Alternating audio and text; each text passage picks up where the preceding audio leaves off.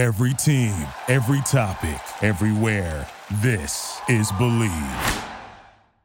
Say what needs to be said. It's your host, Asante, Mr. Pick Six Salmon. Week 10 wrap up. There were a lot of games that came down to the wire, the last minute. Some were shootouts, others were defensive and heavy run games. But let's get into it. Patriots versus the Colts started out bright and early, 9:30 a.m. Football was on live and direct in Germany. The New England Patriots took on the Indianapolis Colts, leaving behind a few key members that didn't make the trip to Germany. Trent Brown, a J.C. Jackson. And we heard of stories about Jack Jones possibly not making the trip because of curfew violations or whatever, but he was active, he participated in the game, and we've learned that that was not true. It was just a rumor. But let's get into the game. Let's talk about it. Because the first drive led by Ramondre Stevenson was sensational. The best I've seen the Patriots put together all year. It was awesome.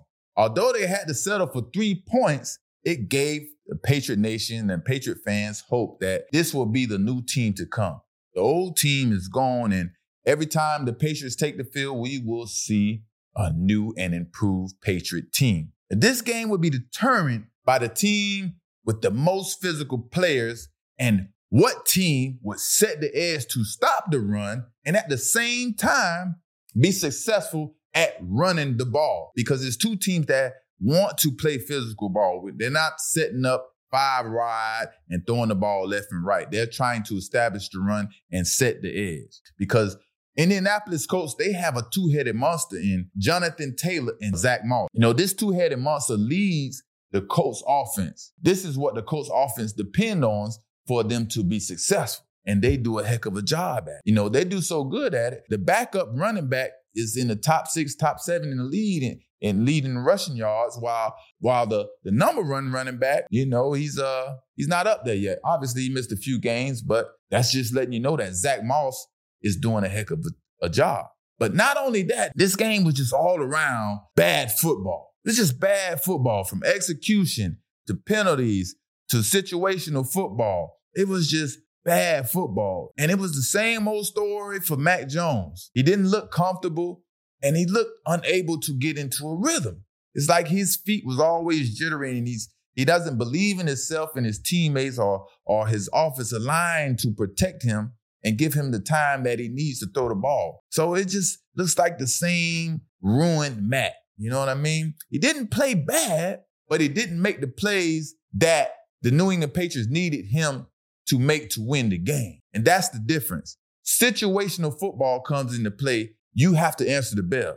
You have to understand the situation to win the game, because you don't just go out there to play and win a game. There are certain ways to win the game. But like I said, Matt Jones didn't play bad per se. He just didn't make the plays. And this game came down to who will run the ball the best, who will play better defense, who can control the time of possession, and who will make the fewest mistakes. And that was the recipe for success in determining who will win this game. Good old-fashioned mano-a-mano football. Man-oh-man, whoop the man in front of you. And the Colts seemed like they did a better job than the New England Patriots. But something unusual, something I'm not used to seeing happen in the fourth quarter with under 2 minutes left. The New England Patriots a touchdown away from taking the lead and no timeouts. And then Bill Belichick in New England brings in backup quarterback Bailey Zappi. And we all know the end story of that, the end result of that. But how do you decide and determine, let me bring in the backup quarterback who I cut previously, and obviously he's not getting the reps or not running the 2-minute drill, but I'm going to bring him in for this 2-minute drill and tell my team that he give us the best option to win. Now, the game ends in an interception with Bailey Zappi doing a fake spike and throwing the ball. It just didn't look right. And this is bad for so many reasons, but I'm not going to go into all the reasons. I'm just going to make a long story short. And then to make a long story short, there's no way Bailey Zappi was prepared or even close to being the best option to help the Patriots win this game against the Indianapolis Colts. It's just no way. It's not even possible because there's no preparation for him. He's the backup quarterback. He's not doing the 2-minute drills in practice. He's not throwing to the main number one receivers. He's actually getting the number one defense ready to play against the Colts. So when is he going to be prepared for this situation?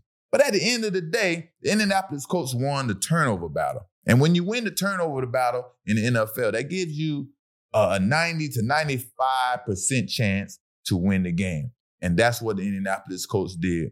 They won the game. Ravens versus Browns. Who has the best defense between these two teams? What team is most physical? Because this should have been the game for Deshaun Watson to start getting back to his glory days, all-pro days. You know, his days when he was an elite quarterback. Because on the second play of the game, Deshaun Watson's first pass is intercepted for a touchdown by Baltimore Ravens, right? Now, up to the fourth quarter, the Ravens defense had the edge on Cleveland Browns. And then Lamar Jackson had a ball tip that was intercepted for a Cleveland Browns touchdown, making the game 31-30 with the Ravens in the lead because the field goal kicker missed the extra point.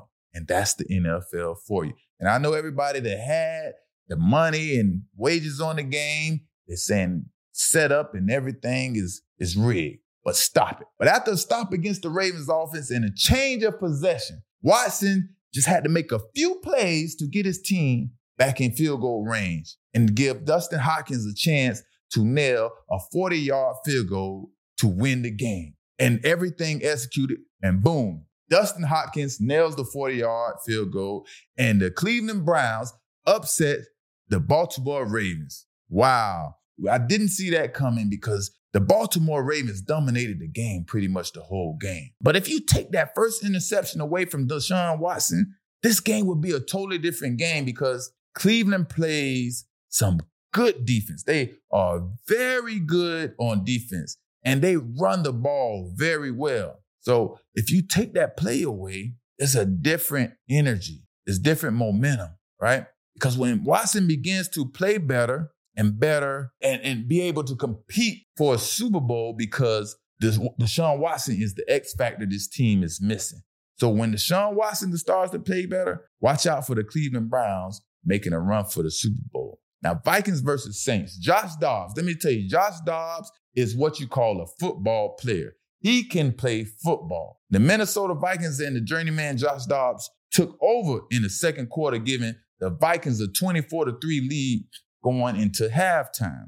After that, it was pretty much catch me if you can. You know how you get out on someone, you take the lead? That's how they did the New Orleans Saints. Let me jump out on you with my new quarterback and catch me with if you can. Derek Carr left the game in the third quarter, so in comes backup quarterback Jameis Winston to try and rally his troop back and his team back from however many points they were down. I think they were down about 14 points or something like that. But to no avail, Jameis Winston fell short with a great play by Minnesota Vikings Brian Murphy Jr. And that's the end of the game. Bucks versus Titans. Tampa Bay looked like a much better team yesterday. Although their playoff chances are slim, they can make a playoff run. Of course, they need multiple things to happen and transpire in their favor. It's a slim possibility that the Bucks can make a run and make the playoffs. But who knows? Baker Mayfield continues to improve while Will Levis took a step back because I expected big things from the rookie Will Levis. I was expecting to get better and better and better. I was expecting to deliver and to come up and actually upset the Tampa Bay Bucks. But Mike Evans and Baker Mayfield had different plans. They had an impact on this game with Baker finding Mike Evans 6 times for 143 yards, stunning the Titans. And the future looking bright for the Bucks because this connection looks like this will be able to lead them further and further and further into the season, and they will be able to build and gel and like each other more and more. And when you like each other more and more as a quarterback and a receiver, that means you get the ball more and more. And so watch out for this relationship to continue to gel. Now, Texas versus Bengals. This was a shootout, and this was a game for two good quarterbacks to go out. But C.J. Stroud, he outplayed Joe Burrows in a high-scoring shootout. The Cincinnati Bengals had high hopes of being a Super Bowl contender this year because they always been a good team. But this is the year they felt like they made the team better to make that step and get over that hump to be a Super Bowl contender. But things aren't working out the way they planned. From injuries to player personnel, just things not flowing right. And Joe Burrows, he coming back from an injury. He didn't come out playing top quarterback football that they expected. Now he's just starting to get back to the great Joe Burrow that he always been when he got into the NFL. But it was taking time. It's taking him longer than they expected to get back comfortable this year, right? This game was a game Joe needed to win to keep their wild card hopes alive, right? They needed to win this game just to keep the playoff hopes alive, period. And we know the AFC North is by far the hardest division to come out of. That's my opinion. I don't know if you don't agree with me, I don't know what division you think is harder than the AFC North, because this is a physical division, right? And playing in the AFC North for the Bengals, it's not looking good for them. You got Pittsburgh, you got the Ravens, and then now you got the Cleveland. So the Bengals started off, and they're starting too slow in the AFC North, and it's going to be hard to pick it up.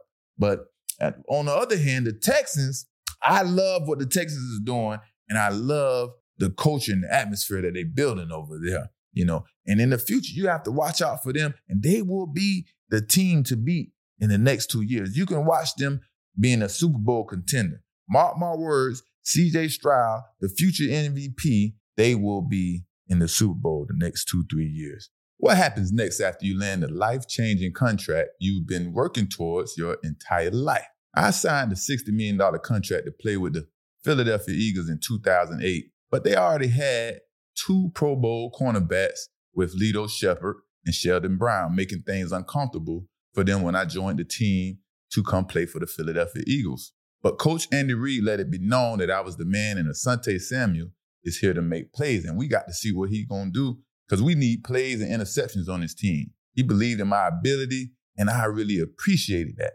I appreciated that with the bottom of my heart, and I vowed to show him I appreciated him. And I made it my business to make sure the Philadelphia Eagles' money was well spent. That $60 million contract they gave me, I wasn't going to make them regret giving me that $60 million contract. I wanted them to feel very good and secure about paying Asante Samuel. Now, I ended up replacing Lito at corner, and Sheldon remained the starting cornerback alongside of myself.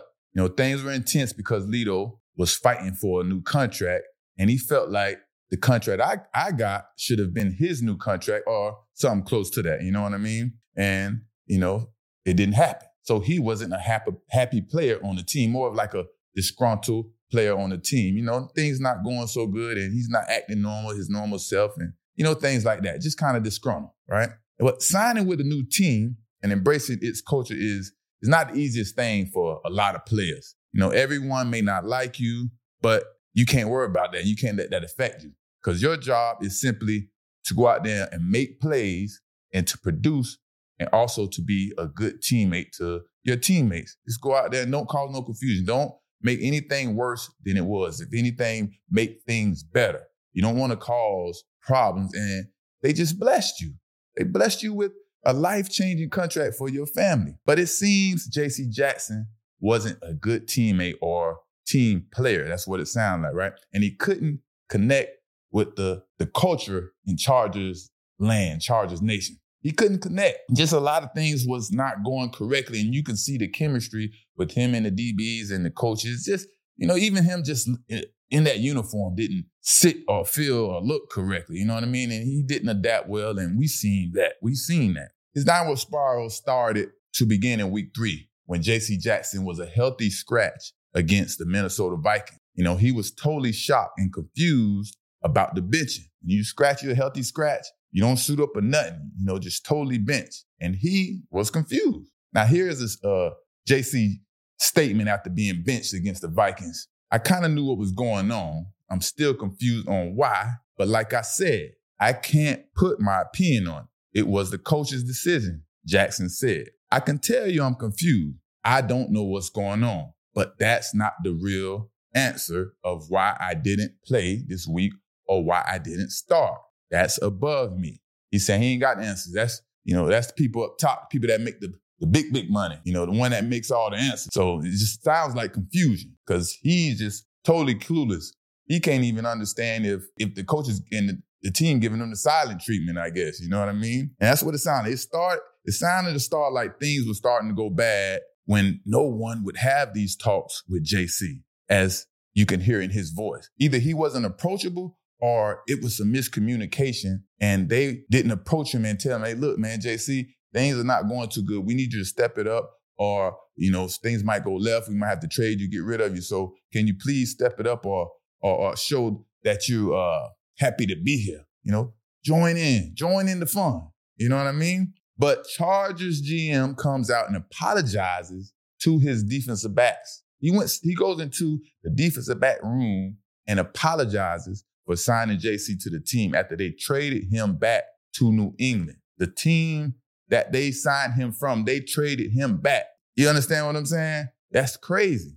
And to be honest, it is a slap in the face when another cornerback is signed to the team and you have cornerbacks already there looking for a contract. That's like signing an outsider to the team that we don't even know when we're here fighting for the same contract. You know what I mean? So that's a slap in the face. So that's why the GM felt like he had to come and apologize, because he understands and he knows that these young men feel like that contract was supposed to be their contract and they're waiting for that type of contract and you gave it to somebody else. But that's a part of the game and that's the nature of the beast. That's what we go through. Sometimes you win and sometimes you lose. Sometimes you make bad decisions. Sometimes you don't. But the general manager for the Chargers was so upset about signing J.C. Jackson. He traded him back to New England, like I said, the same team that he just previously played for, and the Chargers still must pay him his remaining $40 million guarantee out of that contract.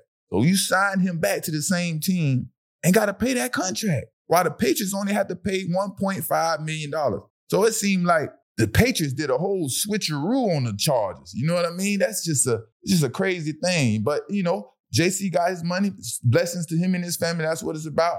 But, we want to have a little more pride when we're getting awarded these big contracts, because that's what it's about. It's not about laying down and being that type of player and that on your legacy. I was a part of it, both sides of the situation. I signed to a team when they had established players, and and the team signed an all-pro cornerback to the team when I was there and that was already established.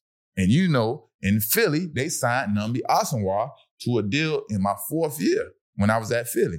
Obviously, he didn't fit the culture well, and instantly players started complaining about his strange ways and activities, right? It didn't pan out in Philly, and we all know the history of that, right? But fans try to put him, meaning J.C. Jackson, in a category of a system cornerback because of Belichick and Belichick's system. I don't know why people always try to say cornerbacks are system corner when they come from the Belichick tree. And I'm always here to defend that, and I'm not going for that. And we seen that J.C. Jackson is playing the same ball as he played in L.A. He's not a system cornerback.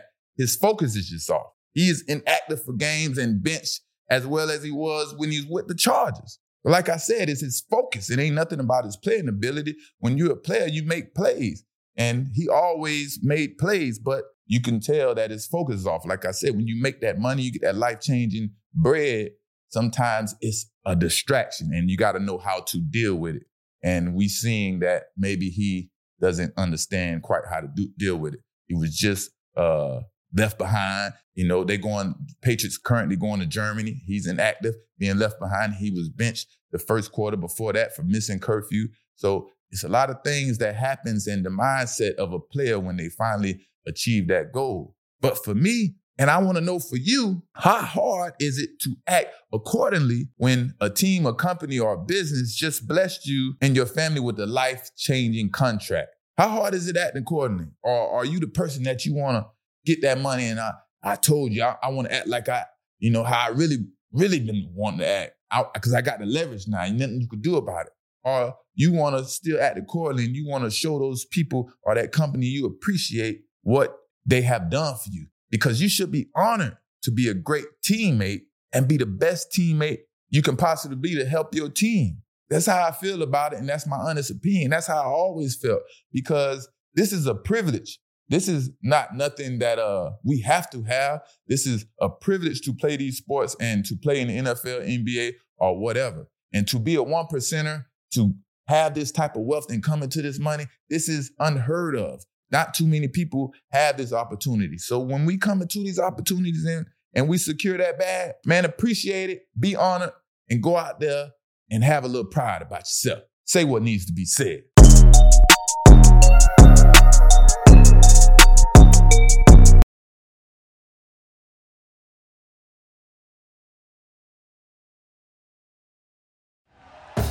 Thank you for listening to Believe.